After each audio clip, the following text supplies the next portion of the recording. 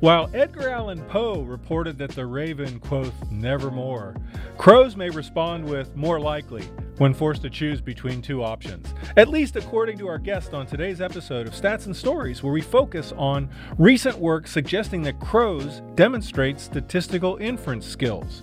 I'm John Baylor. Stats and Stories is a production of Miami University's Departments of Statistics and Media Journalism and Film, as well as the American Statistical Association. Rosemary Pennington is away. Our guest today is Dr. Melissa Johnston, a neurobiologist from New Zealand who investigates complex cognition in birds. Following the completion of her PhD at the University of Otago, Dr. Johnston was awarded a Humboldt Research Fellowship to continue research in Germany at the Eberhard Karl University of Tübingen, and now she's a postdoctoral researcher at the Animal Minds Lab, the Universität Otago. Her research focuses on the interplay between the brain and behaviors such as working memory, timing, and probabilistic reasoning in a range of avian species, including pigeons, jackdaws, and carrion crows. She is the lead author on a current biology paper, Crows Flexibly Apply Statistical Inferences Based on Previous Experience. Millie, thank you so much for being here today. Thank you so much for having me and giving me the opportunity to talk about my work. Oh, it's a pleasure. Now, Millie, while I'm tempted to start our conversation with a question about the names of the crows, I'm not going to do that. I'd like to get started with a little bit more relevant background. What led you to start exploring statistical inference ideas with crows? Well, actually, I wasn't the one who started this project. The project was started by our co-author, Dr. Katarina Brecht. So she was the real driving force behind starting this up and training the birds. I was just lucky enough to take over from her and get to do a deep dive into the data and present it to the world, I guess. She's also worked with a lot of bird species and their various cognitive skills. We've been on a couple of papers together now, another one from the same lab where we looked at recursive sequence generation in crows as well. So crows have this reputation for being really clever and problem solvers, and sort of, and I think I've even read that there's some tool use that they might even employ. So I wasn't fully surprised to see this was the bird that was being used to demonstrate and dive into these questions. Can you give us just a quick summary of what was the research question that was being explored in this study? Yep, of course. So for this project, what we really wanted to know is, can these bird species learn to associate, in this case, arbitrary stimuli, such as a square or a triangle, to the probability of getting a reward? And so once we found that they could do this, we wanted to see if they could flexibly apply this information to make judgments about which would be better if they were presented with two options. So you're presented with option A, where you've got a 20% chance of reward, and option B with a 40% chance of reward. We wanted to see if they could really apply this knowledge they'd learned and pick the more optimal item of where they could get a higher chance of reward. So, this is just, to me, it's amazing to think about the fact that there are 9 unique abstract shapes that these birds are learning. I'm trying to think about if I could get 9 shapes down with different probabilities. So you've got this collection for these birds, and there's some training process for them to learn that somehow maybe a filled circle is 0% and a triangle is 80%, or a filled triangle is 40% and a filled square is 100%. How did you do that? I mean, how was this done in this lab? Yep. So the same way you would sort of do this with any species or even with humans, it's just through experience. And that was one of the key things we were interested in, because many statistical inference paradigms have the information immediately available to the subject making the choice, whereas we wanted to see if they could learn it from experience alone. So essentially what we did is these birds were already quite experienced in being able to work in operant chambers. So thankfully that was all done. So all we had to do was repeatedly expose them to these stimuli to let them build up an internal representation of a probability of reward. So let's just to kind of deconstruct that expression, operant chamber. So these birds in a box, and they're picking or pecking one of two choices. Is that kind of the essence of it? Yeah. So for training, it was just one stimulus, and they were either rewarded or not. And then for the testing, they were presented with the two items, and they had to make a choice which one they thought was better. So how many times were they? How long did training take? How many times do you have to see how many times do you have to see a 40% response before you start getting a handle that that filled triangle is 40% reward? I mean, I actually think that would be a very good follow-up study, because we gave them a lot of trials, but we don't know how long it takes for them to build this representation. If you think, like, I always think about what I would do in this situation, and I think 10 trials, maybe I could do that with a couple of different reward outcomes, but for 9 of them, like, I would need a lot more than 10 trials of each of those. Yeah. I was just imagining that it was probably that in the course of doing this experiment, a lot more of the time was spent just getting them to learn the rewards, the pairing of reward percentage with the abstract symbol that they were meeting. Yep. So they were trained for, I think they experienced a couple of 100 trials of each stimulus, which that's a lot. And the fact is they had to update their mental representation with each new presentation of the same stimulus. So, the probability of something occurring changes every time that you've experienced it, and it's, roughly something by the end of the representation forming. So they're doing this. What's by the way, what's the reinforcement? What was the reward for that they were getting? Yep. So they get a mixture of these little tiny biopearls, which has all the nutritional value they need in their diet, but also live worms. Well, I'd work for that. Yeah. So and I'm also thinking, if you're doing hundreds of these trials, I mean, at some point they're just going to say, "Look, I'm full. I don't care what it is." Yeah. And they let you know. They will let you know? Yeah, they just casually stop working. They're like, "No, thank you, I'm done." That's probably, there's some wisdom there. There's some, probably that's probably a healthy dietary choice for them to stop. Okay, now I'm trying to I've got this picture in my mind that we now have these 2 crows. These are these 2 all-star crows that are participating in this study, and they now have some representation of kind of relative frequency by which they're going to expect a reward associated with each of these 9 abstract shapes. So these shapes are going to be mapped to either 10%, 20%, up through 90% reward. Now, here comes this is where the study begins, where they have the choice, and they're going to have paired choices. So can you talk a little bit about kind of the study where you're looking at kind of what's the right choice for the bird to make? Of course, yeah. This is the really interesting part, as you said, because we presented them with 2 of the stimuli, and they just simply had to make a choice. There was no right or wrong answer, in that they weren't guaranteed a reward for picking the stimulus with the higher probability associated with it.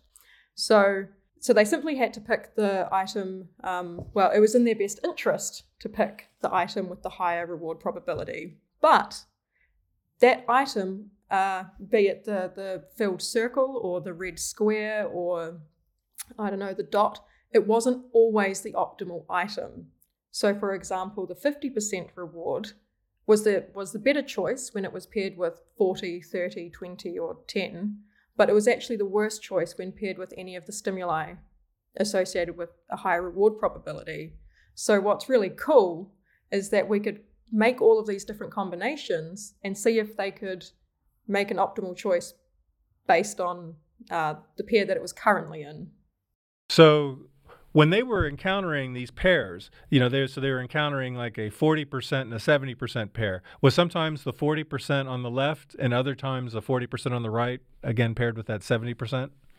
Exactly, yes. So there was 36 unique pairings of the probabilities of the stimuli, but then when you control for which side of the screen they were presented on, it's actually 72 unique conditions. Okay. So it's very unlikely they were like, oh, I've seen this pair before and it was the right choice when it was on the left. I'm going to do the left again because, again, remembering 72 unique combinations that's not an easy thing to do. So I'm going to sort of see if I can remember some lessons that I had learned about memory, so you can help me understand this. So, yeah, the irony of the question, right? So with short-term memory, we talk about maybe 4 to 6 chunks of information that can be retained. So really, I don't know what crows have in terms is what's a crow's short-term memory? Yeah, that's a good question. In another lab in Bochum, also in Germany, they've had a look at this, and it does appear to be between 4 and 6 items, very similar to primates. Okay.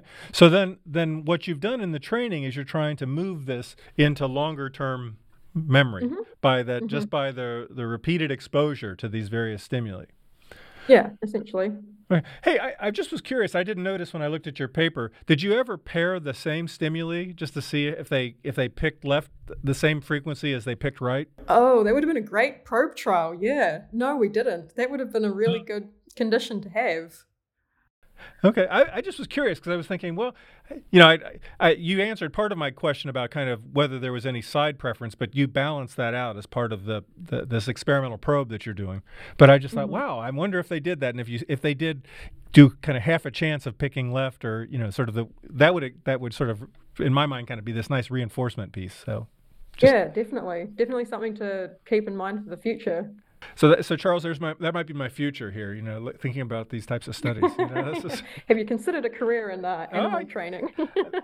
I will say that one of my favorite undergraduate courses, I took a wonderful class in animal behavior by someone who was a psychologist studying actually taste preference, and some of his taste preference were some squirrels that really loved incredibly spicy things.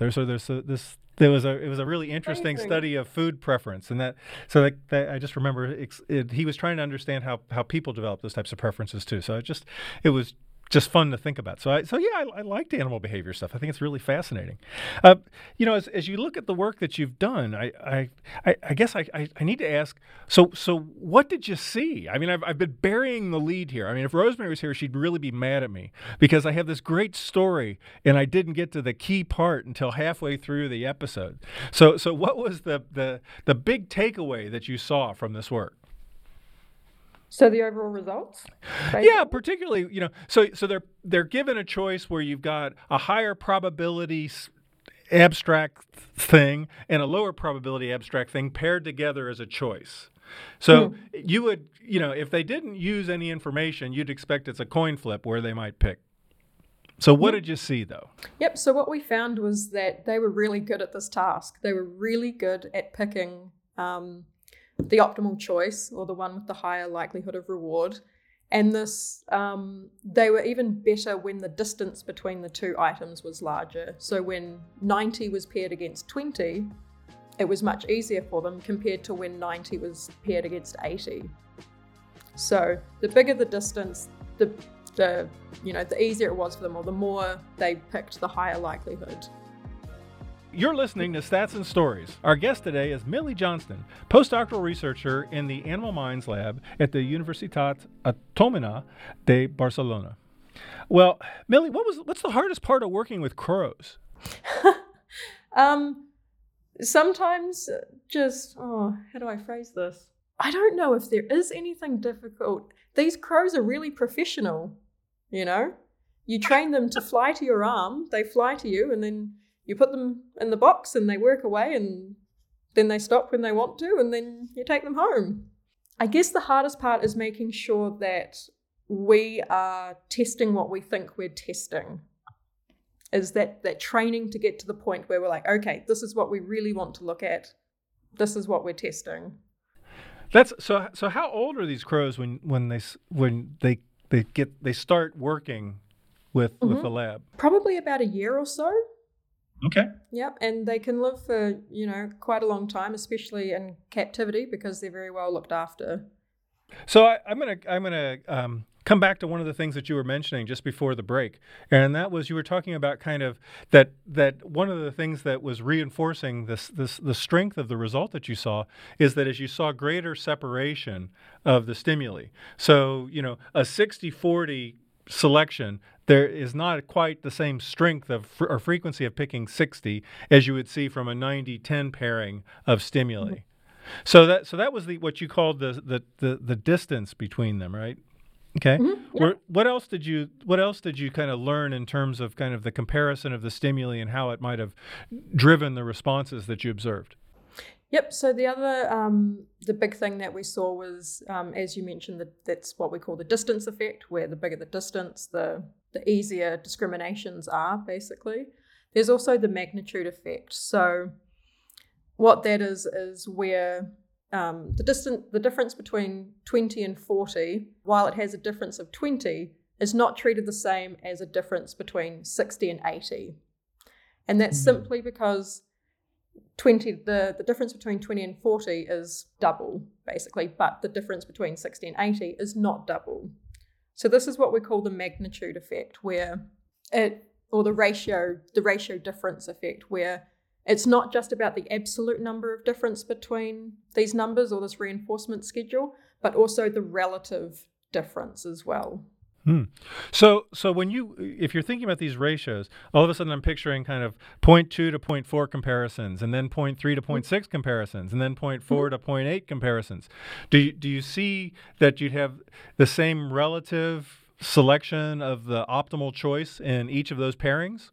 Yes, that is. Yes, so your example where you're comparing 0.2 to 0.4 and say 0.3 to 0.6 and 0.4 to 0.8, they are treated the same or roughly the same because they're the same ratio difference between them. So okay.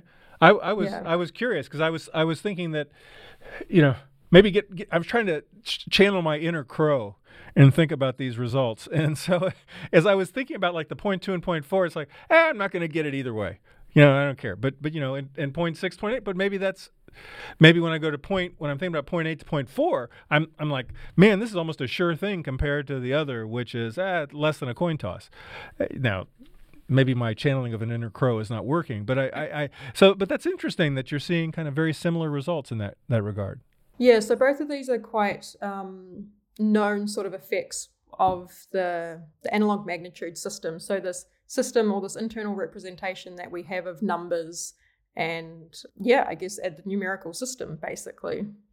So you also, I think, correct me if I'm wrong, but you also gave them a holiday of about a month, and then you tested them again. Yeah, and they were just as good. They were there was no loss. No, not at all.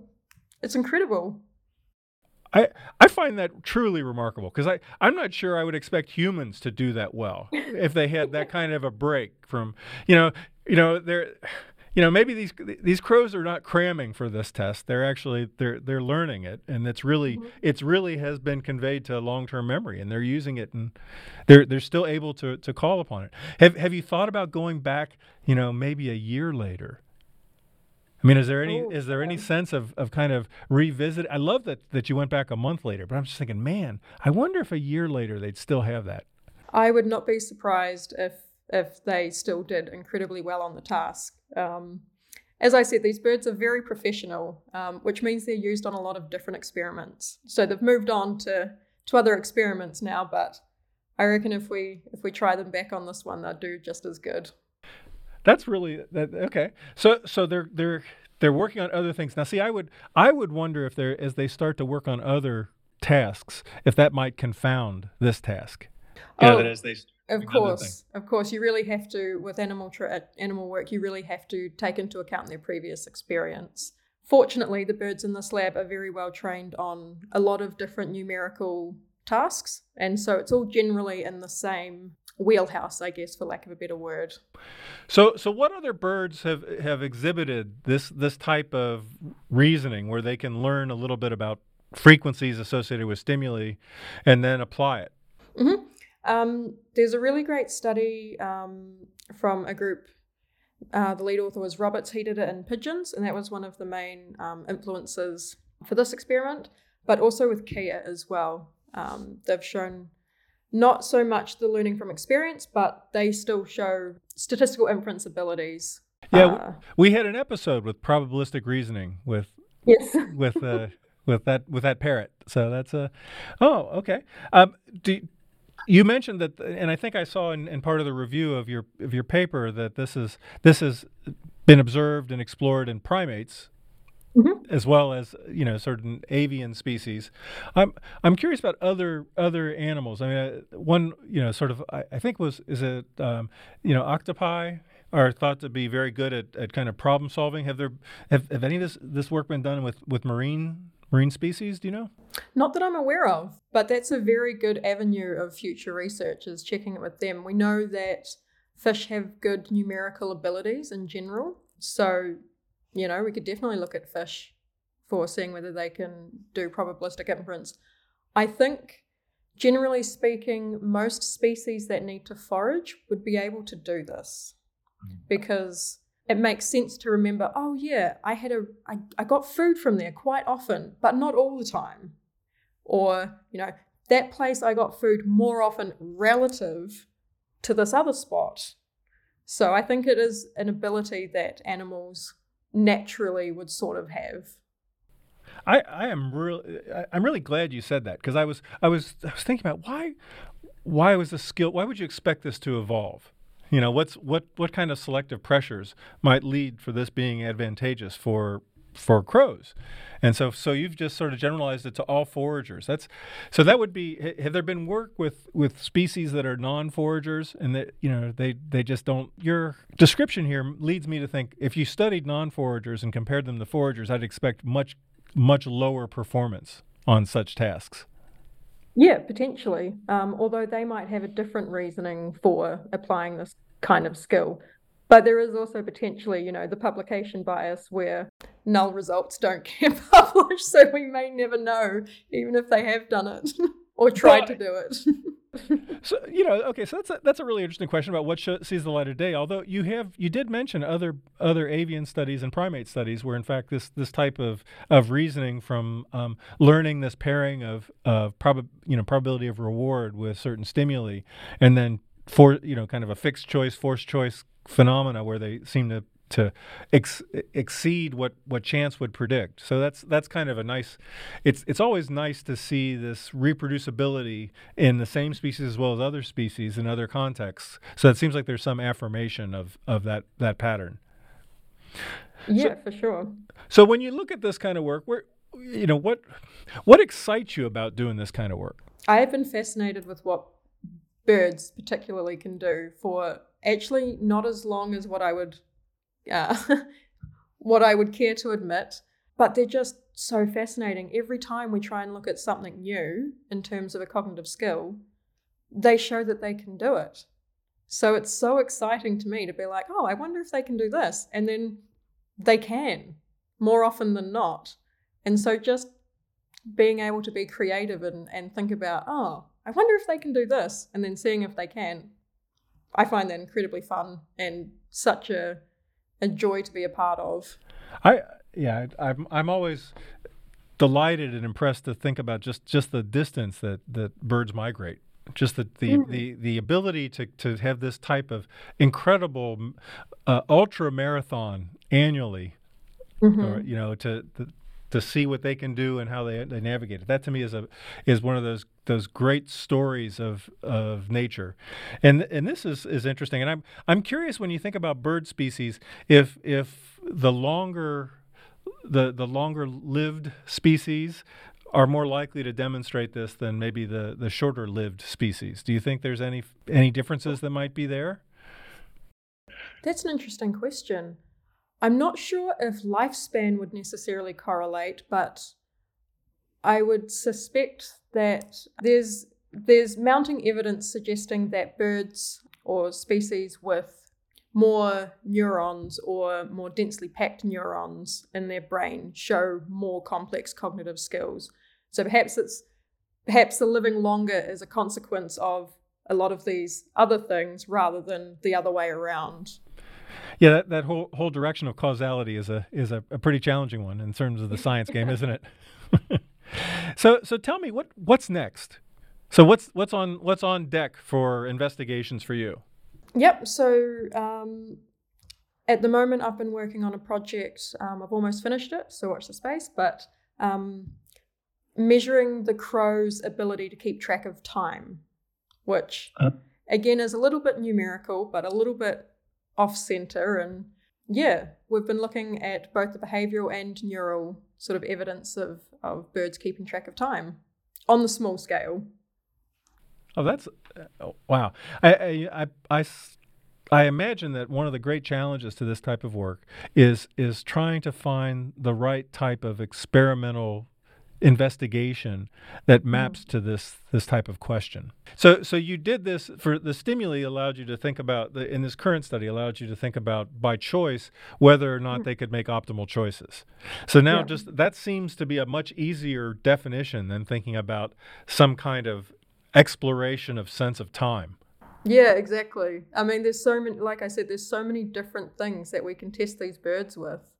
And they keep proving us, bird brain isn't a bad thing, they're incredibly intelligent. And I think going forward specifically with the probabilistic reasoning or the statistical inferences in this style, it would be very cool to see if they can add layers to their understanding or their representation. So, for example, there's a 50% chance of reward I'll get food from this location when foraging, but only if it's been raining.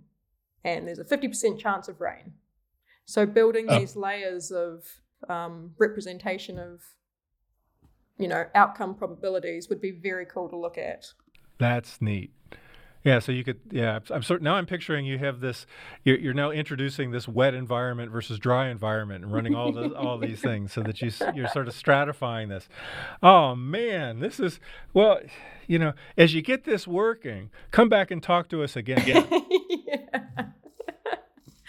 Have a reoccurring spot on the show.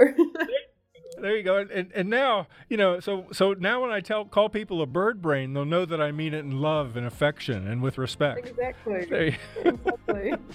Well, that's all the time we have for this episode of Stats and Stories. Millie, thank you so much for joining us today. Thank you so much for having me. Stats and Stories is a partnership between Miami University's Departments of Statistics and Media Journalism and Film and the American Statistical Association. You can follow us on social media, Apple Podcasts, or other places you can find podcasts. If you would like to share your thoughts on the program, send your email to statsandstories@miamioh.edu or check us out at statsandstories.net. And be sure to listen for future editions of Stats and Stories where we discuss the statistics behind the stories and the stories behind the statistics.